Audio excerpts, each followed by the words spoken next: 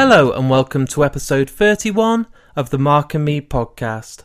As always, I'm your host Mark, and joining me on today's episode is the writer, editor and director Tom Peyton. Tom Peyton is known for his most recent film, Redwood, and his upcoming film, Black Site, but also his debut, Pandorica. He's also got a great background in making good music videos, and it's been an absolute pleasure to sit down with him because I believe right now he's one of the big upcoming directors and definitely one of the people to watch. His vision that he has at such a young age is mind-blowing. His work ethic is like nothing else. He tries to do a film a year. I don't know if he's insane because he never stops. He edits himself, he does most of the sound himself, he does all the writing himself. He really is a man with many talents, and I'm so lucky to have him join me today. If you'd listened to one of my previous episodes, I was joined by Mike Beckingham, an actor and good friend of Tom's who's worked alongside him in Redwood and his new film Black Site. I've been lucky enough to see both films and both are absolutely fantastic. I think Black Site, for the budget, is amazing. I don't know how Tom can make something look so good with this tiny little budget. It takes a great skill, and I suppose it's all down to his kind of work ethic and his detail and his name being put on it. So I'm so lucky to have him. Now, just before we get into that interview, I just want to talk a little bit about the last episode. I was joined by Jessica Hines, someone that I've been probably talking to for about a year. I've seen so many tweets and Facebook comments of, wow, you got her, great work. It took a lot of work to get Jess on the episode, a hell of a lot of work, but the best things always come to those that wait. And there was lots of email exchanges, and it was so good that we actually finally got to sit down and record the episode. I've seen Jess retweet it. I've had text conversations with Jess on saying how much she enjoyed the episode herself and wants to come on for more. So for everyone that's listened and download, I am absolutely so grateful, and I thank you all. But let's get back onto today's episode. As I said, I'm joined by Tom Peyton, so let's get to it. Here's the interview, and I hope you enjoy. So Tom, thanks for joining me today for the Mark and Me podcast. That's an absolute pleasure. Thanks for having me. No problem. My first question is, growing up, did you want to be an actor or a film director, or was it something completely different to film that you wanted to kind of have a career in when you were an adult? You know, it's weird for me because I've always known I wanted to be a filmmaker. I mean, it's, you know, you speak to a lot of people and they say that they found, you know, their career or their calling later on in life. But for me, it was pretty early. I was like 7 years old. My dad took me to watch Jurassic Park. You know, I think like everybody else, I saw that dinosaur for the first time and was like, okay, wow. For a little while, I thought I wanted to be an archaeologist, and then I realised that's like a dirty job. So yeah. I quickly changed my mind, and you know, I've always been a big storyteller, if you will, you know, and for a long time, throughout my teens, I was really into comic books and, you know, writing my own comic stuff and, you know, doing a lot of my own artwork for them and just trying to create stuff that I felt was cool. And then, I was about 15. I dislocated my knee. I spent a few weeks in hospital with cartilage damage, and I just really got into movies, like, big time. You know, my family's quite film orientated anyway. You know, we've always been a big, you know, movie kind of household. I just really got into them, especially 80s stuff. And, you know, I started discovering like John Carpenter and, you know, Evil Dead and films like that. And I became really obsessed and, you know, started tracking down like rare VHSs and things like that. And I knew straight away, this is what I want to do. This is who I want to be. And it didn't really, you know, go the way I thought it was going to go. You know, I didn't go and study film at cinema. And there was the time I think I was 16, and we found out my dad had lung cancer. He's fine from. He's fought it and he's okay. But it was a really disruptive period of my life. You know, when I grew up in a pub. Yeah. So we ended up helping the family business out, but still never really let go of this like passion for movies. And I ended up living in Cyprus until I was from sort of 18 to 20, working over there, and then I decided to start my own video production company. I didn't know what I was doing, I didn't own a camera, I just sort of went for it, and I think that's it. I mean, I always knew I wanted to do it, I always knew it was where I wanted to go. I just I went a really unconventional route about it, you know. So you said that you were kind of self-taught. I was expecting you to say something like, I interviewed Mike recently, who you know well, and he was telling me that when he grew up, he was making films on like a Super 8 young, you know, early cam with his brothers and stuff. Were you not trying to make your own movies as a kid, or were you not trying to, you know, at college, getting involved in the kind of creative arts team and trying to make something? Yeah, totally. I think the first film I made, my parents dragged it out recently and were laughing with me about it. I had a science project, and it was supposed to be talking about the scientist Michael Faraday, and I just went and made a Terminator style movie with my action figures in the garden, and I used Bakewell tart tins as UFOs and all sorts of crazy shit. And yeah, it's funny. I mean, I watch it now and I'm like, okay, well, the stuff I make now is just as bonkers as this, really. So it's not really changed. But I think for me, it was almost, I knew it was about storytelling. I wanted to tell stories by whatever method that was, you know. And I did really fall in love with the craft of filmmaking and started to push myself as hard as I could. I mean, like you said, I'm self-taught. You know, and that really came from going, I want to do this for a job. I don't have any family in the movie industry. I'm from a working class background in the Midlands, and you know, no one's going to help me out. I'm going to have to do this myself. And you know, I always say I went to the University of YouTube. You know, I just studied hard, like every day, like every tutorial.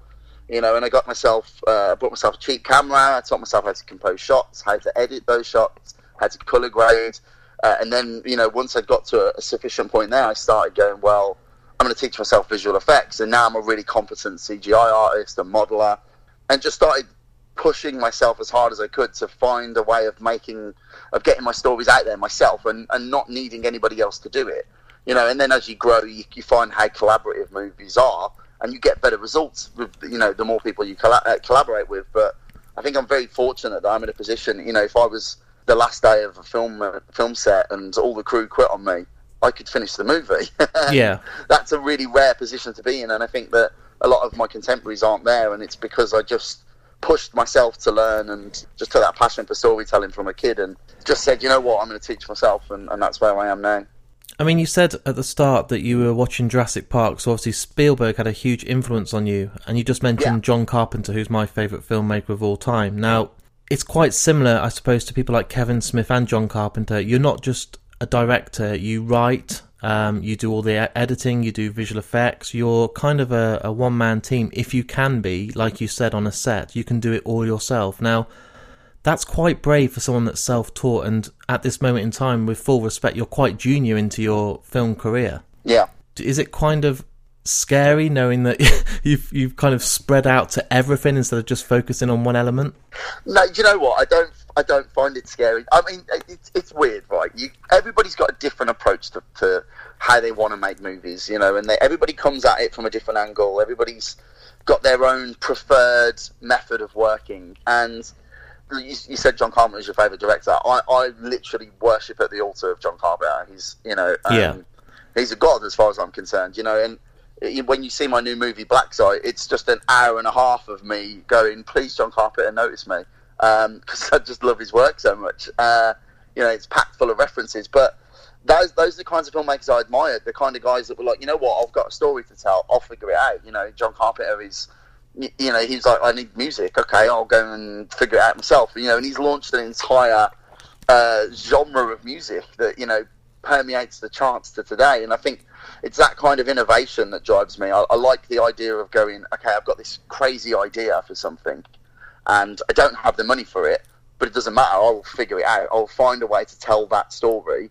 and not lose the scale and not have to throw money at it. And I think that is something that, you know, you can only do when you know all the different facets of the, you know, when you know, okay, the lighting's going to have to look like this and I'm not going to be able to do that, so maybe we can trick it by doing this. And the same with the VFX, you know, I want to show this shot of, you know, so-and-so happening. I can't do that practically. I know how to do that in my computer, though. And I think when you've got that knowledge base, you know, two things happen. You feel confident about the product you want to make. You know, you can do what I did and say, I'm going to go make a post-apocalyptic movie set 500 years in the future in the woods in Billericay with 46 grand and not feel like you're going to fuck it up. And on the other side of the coin, you know, you tend to attract people that like the sort of no bullshit attitude. It's like no one bullshits me on set because they know I'll know what they're talking about, and vice versa. I don't bullshit them, and I try to impart stuff that I know onto people, or you know, or try to learn from people that are specialists. So I think it's good when you're captain of your ship to know what your ship does in every area. I think is a benefit, and all the filmmakers I admire, that's how they work. So having these skills in place, you were growing up, like you just mentioned, your debut film was Pandorica. Yep. Where did that idea come from? Because that's all yours, isn't it? No one gave you a script, no one gave you a helping hand. It's your movie. Yeah, it's all me, that one. So my background was, I started out doing nightclub videos, and then I kind of like latch onto guys that no one had heard of, but then became really big in the electronic music scene. And from there I started doing music videos and commercials, and then I started writing for this magazine. And these guys approached me and said, we like what you're saying, do you want to come and work on a movie? And I wrote this script called Endemic that was really close to my heart. It's a sort of social political horror movie set in the West Midlands, and I worked on that thing for about 2 years. And I'm a very sort of not impatient guy, but I like to just get shit done. I don't like to procrastinate. The idea of having downtime for me is like, well, I better fill it with something. Yeah. And in this process, I found the process of making a movie traditionally really slow, really protracted, very long-winded. And while this was going on, I had this idea for a sort of Vikings/Apocalypto, but in the future scenario. And in my head it had been, well, I'm not going to need loads of money for that. And the more I started to learn about how the industry works, the more confident I got about my base knowledge as it was. And so I just thought, what, there's a way to make this work. Maybe there's a different story in this universe I can plug away on. And it came together so quickly. It was like, once I decided, what, I'm doing this, I'm doing it regardless. I'll borrow the money from the bank if I have to. That's how confident I am in it. Suddenly the guys I was making Endemic with came back and said, no, actually, we'll pay for it. Okay, great. So that money came in, and from going, I'm going to make this movie in I think it was April, we were shooting in September. And the whole movie was shot in 10 days. I couldn't get any actors to work with me because everyone was like, I'm going to hang around in the woods at night for 10 days for a low budget movie, So basically the people that came and auditioned got the parts because they were the only people. It was an experience, a real learning curve, and I just feel grateful that people liked the movie, and it gave me that launch pad. I think what people like about the film was they just admired the balls on us as a team to go, well, fuck it, let's go and make this film and see what happens, and then advertise it heavily and use all these social media tricks to get people to watch it. And I feel very proud of that movie and what it's done for me career-wise, so it's definitely interesting, put it that way.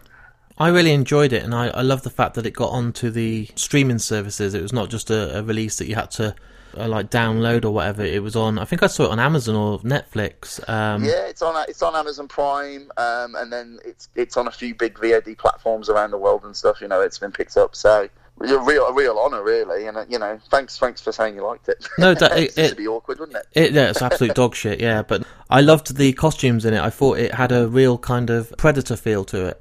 The costume, again, it's so funny because, you look at film and you go, well, that must have taken this and all this stuff. You must have gone into that. And, the masks were done by a friend of mine from a long time called Adam Ford. I sort of went to him and I was like, look, each mask I want to represent, because we were going for this sort of 80s feel of the whole, the whole idea was let's go for an 80s low budget feel. Yeah. And try and put it out like that. And, every mask was supposed to represent, it was almost like, 500 years worth of myth telling about our stories from today. So one was supposed to be the Predator mask. One was supposed to look like, the Scream mask. Yeah. And we were taking like modern horror icons and just saying, right, okay, so one was very Predator, one was very Scream, and then the other one was supposed to be like a sort of Michael Myers-esque, and these guys have just taken it into their tribal culture, and years later, this is what that mask has evolved into. And he made those masks in about a week out of polystyrene and painted them to look like wood. So these things were really flimsy. If you touch them, they just snapped in half, and we didn't have any backups. So we're constantly gluing the bloody things back together. And the rest of the costumes, we ordered a bunch of stuff that looked really cool, and it was all supposed to arrive, and then we get an email like 3 days before shooting begins saying it's not going to show up for 3 weeks. And me and my wife ran around Primark and H&M buying clothes. And then we took it up to this guy that I know, Spike, who was a costume designer. he'd put all this time into the other stuff. And I was running around Primark trying on like ladies' fur jackets and stuff and going, this looks all right. And then we were just muddying it up and cutting it with scissors to make it look old. And it was the most ridiculous process, it was just crazy. And then afterwards people were like, I really love the costume design. And I was like, it's just one of those situations where there was a vision and then we had to make do with what we could grab our hands on to get it as close to that as we could, So it's quite a struggle, but you pulled it off in the end. I think everything in filmmaking is a struggle. Like this is where I think most filmmakers, they either fail or they succeed, or they make one movie and it's great, but they're like, I can't ever do that again. It killed me, because they don't realize what directing is. You're a problem solver. That's the job. If you had to put a description next to it, it's director, problem solver, because you wake up in the morning and there's a shitload that needs fixing or sorting creatively or production-wise, and, it's your fault. You said you wanted to make a movie, so you can't be downbeat about it. You just have to get on with it and figure it out, be pragmatic, don't throw money at the problem. I think a lot of directors, they say, oh, it's not my job, it's production's job. And I think, yeah, it can be, but at the same time, when the movie comes out and people sit there and see the film, if they don't like it, they're not going to blame production, they're not going to blame scheduling issues or the fact that your wardrobe didn't show up. They're just going to say, that Tom Payton is shit. So I think, well, you know what, I need to make sure that things are done the way that I believe is going to end up with a good movie. So, and that's problem solving, and I just get on with it, If I have to run around Primark and try clothes on, then so be it. What's your excuse then when you're in Primark at the moment trying on women's clothes and it isn't for a film? I just enjoy it. Yeah. So obviously, like most directors, you've done your debut, and then it's the kind of that fear of, how do I now take on the pressure and do a follow-up? You did this well, because I've seen it, and my God, Redwood is a huge jump. The production, everything about it, the style, the look, the genre. How did you go about kind of making that step? Because it must have been a bit daunting. Like you said, a lot of filmmakers don't realise how hard it is, but once you've done that, you can either sink or swim. You can say, do you know what? I've done my first one, I'm done, I'm walking away. Or you can kind of say, that's my grounding, I think, here's the bizarre thing, right? I'm with Black Site, in 3 years, I've made 3 movies. And none of them were overly planned. They just sort of became, and I'm literally just signing on now. We'll shoot a new one this year, so that's 4 in 4 years. And I've edited them and everything myself. And, I think what happened with Redwood was I came off of Pandorica, and we'd shot the thing. I edited it, colour graded it, got it all prepped, worked with Max Sweary on the sound mix, and, then the film came out. And it was like April, it dropped. And George Burt, my producing partner and director of photography, who, I owe such a lot of my career to, because he's so talented and he keeps himself in the shadows and lets me take all the credit. So it's nice to shout him out. But he knew these guys, a Polish production company, had watched Pandorica, and they were planning to shoot something in the Polish mountains. They didn't know what or what they wanted, but they just saw this movie that was shot in outdoors at night, and they said, okay, this guy's a good fit for something. And, they kind of approached us and they said, we want to shoot something in August. And I was like, okay, it's a little too tight that, especially because there's no script or anything, and they kept courting, and then I met them in Cannes and I chatted to the guys, and they said, we're thinking something with vampires. I was like, okay, do you know what with vampires? And they were like, no, just vampires. And I was like, okay. And it's still touch and goes. Like, I don't know if we're going to be able to do this. I haven't got any vampire stories. And they said to us, look, why don't you just come out, look at the locations, see what you think, and see if it fires anything off in your brain. I was like, okay, sure. So me and George flew out to Poland, to Karpacz, to the mountain range, and saw these incredible locations, these like Nazi mausoleums that had been abandoned for 60 years, and this old watchtower, and just this beautiful location. And the guy said, okay, here's the thing, it's got to have vampires in it, because we told the investor it's going to have vampires now. I was like, okay, how loose with the term vampires can we be? And they were like, just call them vampires and we're fine. And then they said, and we have to start shooting August the 15th. And it was July the 2nd at this point. Jesus. And I was like, this is impossible. Like, only a madman would take this on. By the time I got on the plane, I was like, I think we should take this on. And I got home. I literally I mapped out a potential storyline on the flight back. Got home, went into my office, wrote the thing in 2 days, like they put the draft together in 2 days, and sent it over to these guys, and they were like, "Great, we love it. It's greenlit." And I was like, "Really? This is the first draft?" And they're like, "Yeah, we need to start casting. We need to start building." So we did. We ended up casting. We got Nicholas Brendan from Buffy the Vampire Slayer in it.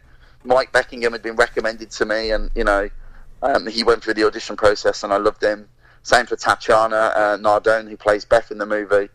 And before I know it, we're back in Poland, back at those mountains, building this 5-meter high monster in a mausoleum and shooting the thing from the first draft. I was just moving at such insane speed. I don't think I stopped to think, what if this is a disaster? It became an experiment in can I rather than should I. And I feel very lucky that people like the movie and that it came out the way it did, and that's really down to Mike and Tatiana's performance, and and for somebody like Nicholas to come along and say he wants to be in the movie, really turned it into what it is. And the fact that it's been so well received for me is it's kind of mind blowing, because I was expecting it to go the other way. There was this sinking feeling about halfway through, like, what have I done? So the fact that it turned out, watchable, I think I'm really pleased about it, and the fact that people like it is even better. So it was insane. I didn't really have time to stop and think about what was going on. And by the time I did take it on board, it was like, well, I'm already 2 weeks into the shoot. So it's a remarkable film for the budget, and it looks absolutely awesome. And the fact that people like Fright Fest took it on board again was absolutely huge. I think it was on the same night as the new Chucky film, I remember. Yeah, it was the opening night. I mean, they said the film was in, and I was like, oh, wow, okay, I wasn't expecting that, And I was thinking, well, it'll be like Sunday morning at the Prince Charles something, which is, it's still a massive honour just to get into that festival. Yeah, and then they came back. They never told me where it was going. They just said, oh, yeah, we're announcing all the lineup and the schedule online, and didn't tell me what was where. And then, obviously I opened it the same day as everybody else, and I'm like, I think there's a mistake here. It says we're the opening night movie. Like, what is going on? I was shocked. I mean, we're the first film to sell out. We sold out so fast. They put a second screening on, and then that sold out. So we were the first film to sell out twice. It was completely mind blowing, and I'm so grateful to Paul McAvoy and Alan and the rest of the team there. Ian for having faith in the movie and putting it on. And the fact that Poland loved it, Mike said it got a good cinema release over there, and it extended as well. Yeah, it went out like 300 screens or something. It did like a Halloween run for 4 days, and then it went down so well they released it like nationwide on December the 8th, and I think we were in the charts in Poland. I just came back from Berlin Film Festival, and I speak a little bit of German, so I like to try and practice, and the taxi drivers are always a good place to do that. So I got chatting to this guy, and it turned out he was Polish and had seen the movie, and then he got a selfie with us, which was hilarious. The whole thing is just a ridiculous story that I still think, did that really happen? I guess it did. So, with Pandorica we did well, but we didn't have anything like this kind of traction. And, Carnaby International are the guys that have been selling and distributing the film for us, and they've done an incredible job of promoting it and getting it out there, so I'm really grateful to those guys as well. When I watched it, I thought, Mike and everyone in it was absolutely fantastic, but I got this real strong feel of and tell me if I'm wrong, but I'm sure you're influenced by The Descent. Yeah, you know what? I mean, it's funny, right? Because I think when you're making movies, and like you said, I'm quite junior. I'm 32. Like to have made 3 movies by 32 is a bit crazy, and especially to take them on the way that I have. But I think you kind of start to realise you're almost like a remix artist. Like it's like someone gives you remix it so that it still sounds like that track, or it feels like that track, but it's your own thing now. And I think if you look at Neil Marshall's career, just clearly heavily influenced by John Carpenter. Yeah. And I'm really influenced by John Carpenter, but I'm also really influenced by Neil Marshall. And so I think my style has ended up being this sort of remix of the two of theirs, and hopefully it's its own thing because of that.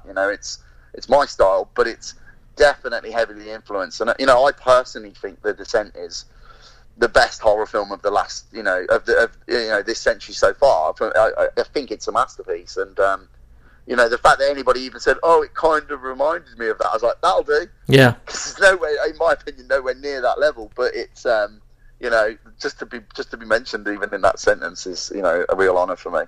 So following on from Redwood, obviously you've now, and you said you're currently getting the final mix ready. Black Site, which was again another film, but filmed closer to home in the UK. Yeah. This, for me, I've only seen little bits. Me and Danny have seen a few clips and the trailer and stuff, and for me, I kind of get a Escape from New York kind of John Carpenter vibe, very, again, 80s, the neon lighting and everything. It feels very kind of futuristic, but with the 80s feel. Yeah. I love Redwood and I love Pandorica because that's, they're like your children. Yeah.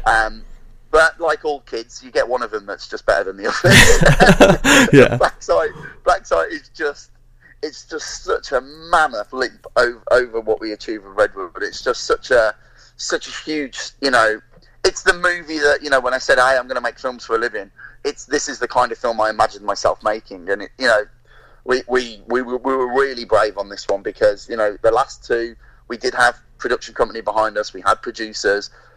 On Black Site, the production company is me, George, and Alvin, who's the investor. And he just took this huge leap of faith, and he said, "Here's the money that you've asked for. Make whatever you want. There'll be no creative, strings attached to you. You can do whatever you want, however you want to do it." And so it was the first time I've been on set, and it was like, okay, I'm the boss here. I'd like it done like this, and I don't have to approve it with anyone. But that also comes with the double-edged, sword of, if people hate this, there's only me to blame. But I watch it and I'm like, this is the movie I wanted to make. It's like you said, it is very. It opens with an Escape to New York homage, and then for the rest of the film, it's not just Escape from New York. It's a Big Trouble in Little China homage. It's a Thing homage. It's a In the Mouth of Madness homage. There's elements of They Live in there. It's this huge melting pot of John Carpenter films, but it's entirely its own story. It's its own, it's its own narrative. It's its own original piece. And I hope when people watch it, it makes them feel nostalgic, but it also makes them feel like they're watching something they've never seen before. And I'm crazy, and I can't wait for people to start seeing it, really. So where are we with that at the moment? Obviously, you're getting down to your final mastered version. When is it what's your vision? Is it going to be one that goes to kind of DVD, or do you think it might be a streaming service release? It's hard to say. I mean, I think the industry's changing so much and so rapidly. I mean, if you'd have said to me 2 years ago, Alex Garland's Annihilation is going straight to Netflix, I'd have been like, no, it isn't. But, that's the world we live in now. And Black Site is, I feel it was designed to be a cult movie, and the thing with cult films, that the audience tend to find them, and they tend to find their audience, and they sort of feed each other. And I don't know what will happen with it. All I know is that I've made the best movie that I've made to date, and Carnaby, who did Redwood, are also doing Black Site. And they've got so much faith in it. They led with it in Berlin as their main piece, and I think audience reception will play a big part in this one. I think, we're doing a few test screenings for March just so that I can make sure that we've got the cut right and that there's no pacing issues, and we'll get a good vibe from how people are responding to it then. And then I would hazard to guess it'll go off to festivals this summer. We'll go the usual route and see who picks it up. But I think this one's really going to live or die on its fan base. Pandorica's got quite this fevered fan base that really support the movie and scream and shout about it. But Black Site is almost doubling down on that. It's made for fans, and hopefully they respond to it and push it out there. But you'll be seeing it this year for sure, and some people are going to get to see it this month, basically. Awesome.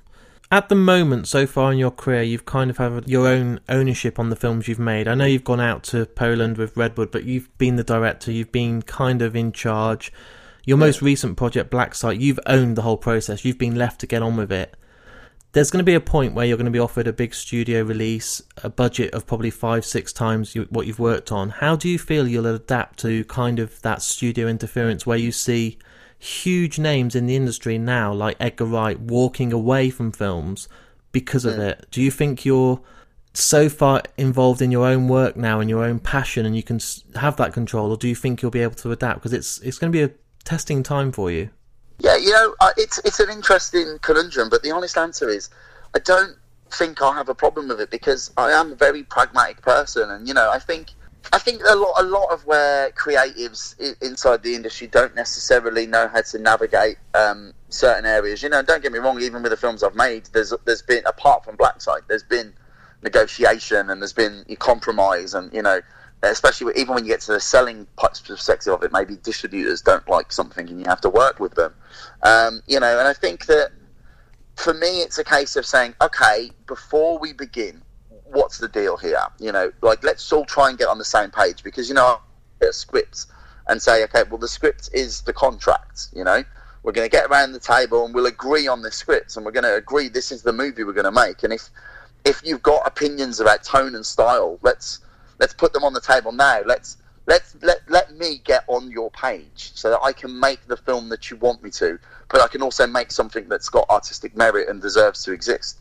And I think, you know, if you approach things like that and you are pragmatic and you understand that you never really own anything. I mean, like you say, I've had ownership over these projects, but at the same time, it's like you don't really, because, you know, nothing is as you want it in your head. Truly, never. I don't think. And you know, you have to bend with wherever the wind is blowing, whether that's a person's opinion or the fact that, you know, the weather's just not playing ball today. You know, you have to just work within the confines of what you're given. And I think as long as you're in agreement before you get going, you should survive intact. And, you know, I'm not stupid enough to think that there won't be a time where something will go wrong, or you know, or something won't play the way it's supposed to, you know, but, you know, I'm also think I'm pragmatic enough to go, okay, well, when that happens, we'll fix it calmly and just, you know, get the shit back on track. And I'm excited about that jump to studio stuff. You know, I'm always trying to learn and get better. And, you know, I think that for me is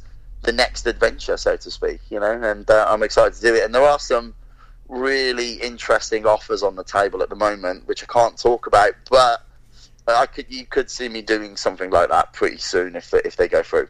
So far, like you said, you're 32, you've done 3 films in 3 years, which is astonishing. You know, some people will do one film over sort of 5 or 6 years, so you're going at a big rate, and are you just about to start work on a 4th film as you speak? Yeah, I am. It's one of these things. It's almost like the projects are feeding the projects, and it's, you know, I'm having to make that decision. It's like, do I want to do this? Is there a story worth telling here? You know, and if it is, am I the right guy to tell it? You know, and it just seems to keep happening. And, you know, I do work at this.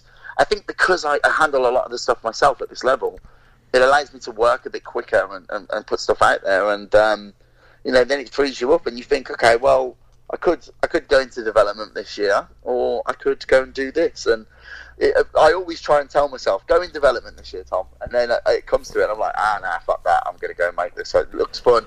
I love being on set. I love the enjoyment that brings, you know, to me. And, you know, and I look at my crew like family, you know, like I look after them. I want them to have work, you know, regularly.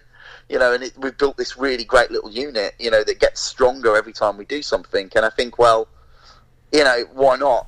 And, we've got a very exciting project coming up that I think has been rattling around in my head for a few years. And there's a few script treatments, and, you know, it's kind of just gelled together off the back of Black Site, you know. And I think, and this is it, whatever I'm doing, it seems to be working. I mean, I think some people come at the industry and it's like they're like a finely tuned surgeon. You know, they cut their way in very gently and very precisely. You know, and I'm like a battering ram, really. I'm just like a bull in a china shop, just like, look at all my shit, and just throwing it around and seeing what happens. And it's just the way I'm wired, you know. And I know a lot of artists won't agree with it, but at the same time, you know, to each their own. You know, your output and your capacity for volume is really only dictated to by your stamina. And you know, I love people like Steven Soderbergh. You're just like, I'm just going to keep making stuff. Fuck it. You know, I respect that. I will have a break eventually, just not yet, I don't think. You don't sound to me like anyone that's ever going to have a break. Maybe. I'll be honest. I mean, when kids come along or something, possibly. You'll be still making films with them. You'll be like, right, we're going to do a horror about kids. We're going to get you involved. We're going to get you scheduled in. Are you allowed to tell me anything about the next film, about the genre or anything? Or yeah, okay. So I feel like I'm continuing to push this style. I think if you watch the 3 movies I've made, it's becoming clear. Okay, this is a Tom Hayden movie. This is what it looks like. You know, there's stylistic stamps on each movie that are very, you know, indicative of, okay, this is what this is who I'm watching, and I want to keep pushing that and developing it. And the next movie, it's funny because I did Pandorica as this sort of John Carpenter homage that I think we sort of nailed, but we didn't really stick the landing. You know, and I do feel that way about Redwood. I feel like we went for this sort of the Scent, or, you know, the Fog style horror movie, and I feel like we mostly stuck the landing. And then on Black Site, I went back to the Pandorica side of things and was like, okay, let's get this right. And I really feel we have now. I mean, I really feel when people watch that movie, they're going to say, okay, this is what Pandorica could have been, and you've nailed it now. And I feel like doing that with Redwood. So I'm returning to the more horror side of things with this next one. And it's almost like a sort of a living Escher painting, you know, minimal locations but use some maximum effects, and hopefully I'm going to scare the absolute shit out of people with what we've got planned. That's the plan, but also for it to be fun. You know, I like my films to be funny and entertaining, and but I do think there's room for me to improve and make something more definitively a horror film now, and that's my plan with this one. You've been really successful so far. You probably didn't dream of how these films have grown at such a rapid rate. It's a dream start. Have you got advice for those people that are listening to this podcast right now that are thinking about making their first film, or have just started kind of editing or working with After Effects or anything? Is there anything that you could give them as advice? Yeah, totally. The best piece of advice that don't listen to people like me, because, you know, once you've made it into the industry, you think you know everything, and you start to be like, well, this is what I would do, and this is how I would do it.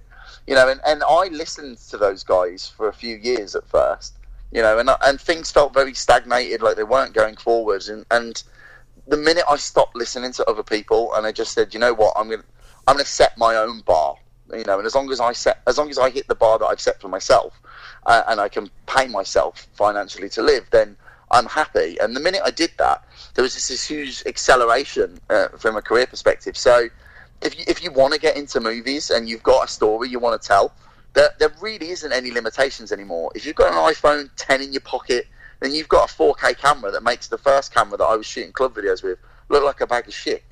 I mean, you know, you've got the ability to learn anything you want about the editing process, the visual effects process. So, you know, your ability to be a filmmaker now is really only dictated to by your own desire to sit and get it done. You know, and it is daunting, and it does feel like a task you can't achieve. But, you know, from somebody from my perspective, who comes from where I come from, who doesn't have family background in the movie industry, who is self-taught, like, I'd like to think I'm proof that you can do it, you know, but don't take my advice for it. Just grab a camera and go and shoot something and see for yourself. You know, you'll quickly learn whether this is for you or not. But if it is for you, there's no going back. You just play forward, and you won't listen to anyone, you know. And if you do, they only slow you down a lot of the time, I think. That's great advice, and I hope that kind of it's more about the fear, isn't it? Yeah, it's if you're afraid. I mean, there is a huge fear factor. It's like, look, you're putting your brain out there for the world to see. You know, when you're writing something, you're infusing it with your opinions and your perspectives on life. Even if you try not to, you are. And when you edit something, you're inadvertently cutting it to the way you see the world, you know, and omitting the things that maybe would appeal to somebody else. And then you go ahead and you put your name on the thing and you tell people, that's mine. And there are going to be people that hate you. You know, I mean, there's people that think Pandorica is the worst thing they've ever sat through. And I think, well, fair enough, you know, that's an opinion. But you have to put your head on that chopping block and know that some people are going to take a real swing for you.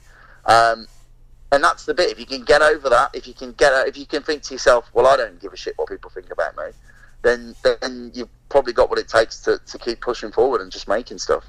And that's what I think, even as a podcaster myself, and I'm putting myself out there every week for people to listen to. They can criticise, they can love it, they can slag it off. I was guilty of reading into a negative tweet, or, oh, who's this guest? Why have you got them? They're not as good as this person. But do you know what? It's the biggest challenge to let that go. And I feel those celebrities out there that you read about that will still read their social media and they're getting called fat or ugly and all that. It must be the hardest thing on that scale. Never mind me just in a bedroom doing a podcast, you think it's mentally to not allow that to dent you is the hardest thing I've learned from podcasting and putting my work out there so far. Because I mean, your podcast is called Mark and Me, so you're putting it right up front, and you are right. I'm guilty of it too. I think everybody's guilty of reading comments and talkbacks and seeing seeing people say things to you. And I used to take it really to heart as well, especially when I was doing music videos, and YouTube. People don't say nice things about music videos. Even if I'd make it, I'm like, well, that's the best thing I've ever made. The top comment with like 600 likes is, "This is shit," and you're like, okay, great, thanks. It's never going to move. Like, that's the top comment. But you just have to, I think I got to a point, I was reading them, and I used to take them really to heart. I never replied to them because I think that's like the ultimate sin. And then the one day I read somebody wrote, "This director is a potato." And I just thought, this is the stupidest shit I've ever read. I'm not going to take any of this to heart anymore. And now I don't really. I just don't bother reading it. I think, oh, whatever. It's nice when people say nice things about you. It's fine when people say bad things about you. You just have to just take it all with the pinch of salt. But I think often the writer intended it with. They write nasty things about you on Facebook or on YouTube or whatever, but they don't think about it 2 seconds afterwards, and neither should you, is kind of my opinion, See, that's just as good advice for people out there than any, I think, if you can do that. And it isn't easy. I know you said you've done it now, but I still struggle. I think there's times when I think that one comment of saying that was shit outrights all the 1,000 people saying it's the best thing they've heard. It's weird. It's a weird mentality, and it seems to be... Yeah, that's the internet, right? It's like this perfect place to just outpour. A lot of the time people come out and they've had a shit day, and they're in a bad mood, and then they watch my movie or they listen to your podcast, and they're in a bad frame of mind anyway. And then for them, writing "this is shit" is that vent point, and they don't think about it again. And I think they don't realise the impact it can have on people. But I think that just as much as people need to be educated that their words, they do have an effect on people, we can educate ourselves on the other side of the coin to go, what, maybe these words just aren't as important. If you're proud of what you're doing, and if you feel that there's merit to what it is, then fuck everybody else, basically, because that's all you can do. You're born alone, you die alone, and you leave behind whatever you've left, and as long as you're proud of it, that's what counts. Exactly. And if I've got something out there with my name on, it's more than the person that's slagging me off who's never done anything. Exactly. I love watching things like Red Letter Media on YouTube, like Best of the Worst. Yeah. And every time they put a new episode up, I'm like, please don't let Pandorica be on that. But that's just the way it goes, isn't it? Looking at all the films that have ever been released, you've talked about your influences. Is there a film that you would love to remake? It's funny. There's a couple that I've been offered. That's what we were talking about earlier, and I'm toying with them, but ignoring those. You know what? There's some great movies out there. I think the thing is, you should only remake something, right, if there's merit to it. I always try to concentrate on theme. Every character. I think the reason Redwood works and and Pandorica works, regardless of their limitations, everything is about that theme. And when I'm writing the script and I'm editing the movie, I write the theme on masking tape. So, for instance, with Pandorica, it was what makes a good leader. And everything about the movie, I try to keep on theme. It's like, the character, every conversation they have has to represent that theme, and every action that goes down has to represent that theme. Every edit, and I think that you can do good remakes if you approach it with that philosophy too. It's like maybe the movie before explored a different theme, and you can take the same story and you can plug a new theme into it, and you can explore that concept from a new direction. And there are some really good remakes that did that, like Cronenberg's The Fly, John Carpenter's The Thing. They took a core concept and plugged a new theme in, and they worked brilliantly. And I think that would be my approach to remaking something. To respect the audience that came before it, to give them what they're expecting, but also give them what they didn't know they wanted as well. And that would be how I'd approach it. But I'm trying to think of films that I'd be brave enough, that I love, that I'd be brave enough to even try and tackle. Because I think when you admire something, I'd probably be more inclined to take films that aren't regarded highly and try and take them and make them better. Would be where my inclination was. You don't want to touch something too sacred, like don't go anywhere near John Carpenter's work or Spielberg's. It's like they've done that's it, just leave it. Yeah, when something's pretty perfect, this is it. It goes back to what I just said. Have you got anything worth saying?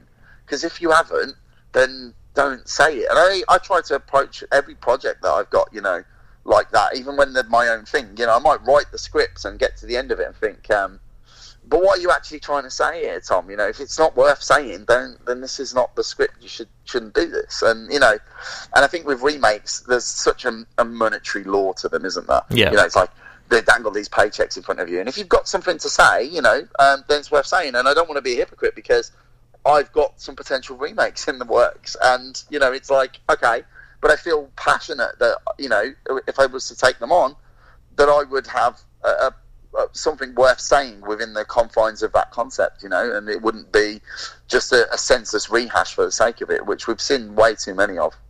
I'd like to see a film with your stamp on it, with someone else's script or someone else's vision. Like the one I think of that worked when it was kind of against the odds is the It remake and Dawn of the Dead. Those should not have worked, and they did.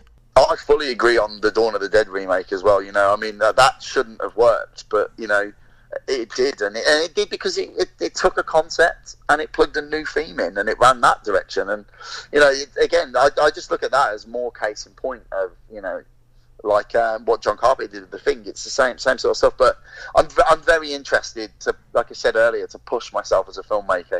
And I'm not like a Tarantino where I only make my own stuff. It's like, no, I'm really am intrigued about working with other writers and working with other producers with a vision and seeing how they mold together and how that helps me grow as a filmmaker. So yeah, I'm as excited to see that as you seem to be. For people that have just found out about you today from listening, who've listened to previous episodes, the best thing for them to check you out, I suppose, is to go on to, is it Amazon Prime for Pandorica? Yeah, so Pandorica's out on Amazon Prime, and obviously Redwood comes out March 26th if you're in the UK, and then it's a little later in the year for the US and the rest of the world. But yeah, there's loads of stuff out there. I've got 12 years worth of work behind me, be it music videos, and I think going back to earlier, like, have I got any advice for filmmakers? I suppose if you're interested in that, you could go back and type my name in YouTube and watch anything from club videos from 2006 to now, and see that progression. I don't mind where people engage with what I've done, as long as they engage with it, I guess, is the point. So, but I'm very proud of Redwood. I'm very proud of Pandorica. So please go check those out. Amazon Prime. You can pre-order Redwood now, and keep your eye out for Black Site on the festival circuit this year for sure too. It's sounding like you've got a big future ahead, Tom. I really appreciate you joining me today. I wish you all the luck. You've had a really good start, and I think the 3 years must have flown by, so I wish you all the luck, and I'm really looking forward to seeing Black Site and kind of what these remakes or your next film's going to be. It's been a real pleasure to come on the show, so thank you for having me. It's I really, really appreciate it. So there's my interview with me and Tom, and as I said at the start of today's episode, I think he's definitely one to watch. He can turn these really small budget films into these huge kind of scale movies that you think would cost millions and millions. He's a absolute awesome guy to sit down with, one of my good friends now who I speak to quite a lot, and I'm so excited for where it goes. I couldn't believe it when Redwood won some awards recently. I was so glad, because it deserves it, and especially Tom for the hard work and the effort that he puts in. I also see how much he works. Most nights he's up late writing or editing. He locks himself away and does not stop until the product is done. And for someone with that work ethic, they definitely will go far. And it's so nice that I've got him on today's episode, because I know in probably 2 or 3 years he's going to be doing some huge blockbuster for these big companies, and people will always say, you never got Tom Payton, and I'll be like, yeah, I did. I told you all at the start he was going to be big, and here he is on today's episode. But Tom's also said that he's up for coming back on, and hopefully he doesn't go too Hollywood on us, and we can actually get him to fulfill what he said. As always, guys, I really appreciate you all listening. I hope you've enjoyed the episode with Tom. If you've got Amazon Prime, check out Pandorica or Netflix. They always come and go on there. You can get Redwood on Amazon right now, or I think you can pay for it on Amazon Prime. do it because it's a great little horror, and it's not going to be long until we see Black Site, which is a film that I've seen, and as I said at the start, I think it's absolutely awesome. He nails the tone of this kind of 80s Carpenter feel, and yeah, it's a great film with some awesome acting performances and a great cameo from my good friend Danny. Well, his back of his head anyway. So, on the next episode, in a few days' time, there's going to be another up-and-coming director, someone that I think is absolutely awesome, and this is what I like doing. I can go out there and get the big names. We've had people like Kevin Smith on here, we've had Sir Anthony Hopkins, but I love speaking to the up-and-comers. They have so much to say and so many good stories to tell, so I really like the balance I've got at the moment. Please keep listening. I'm on Spotify, I'm on iTunes, I'm on Podomatic. The best way to listen to any of the episodes is go on markandme.com.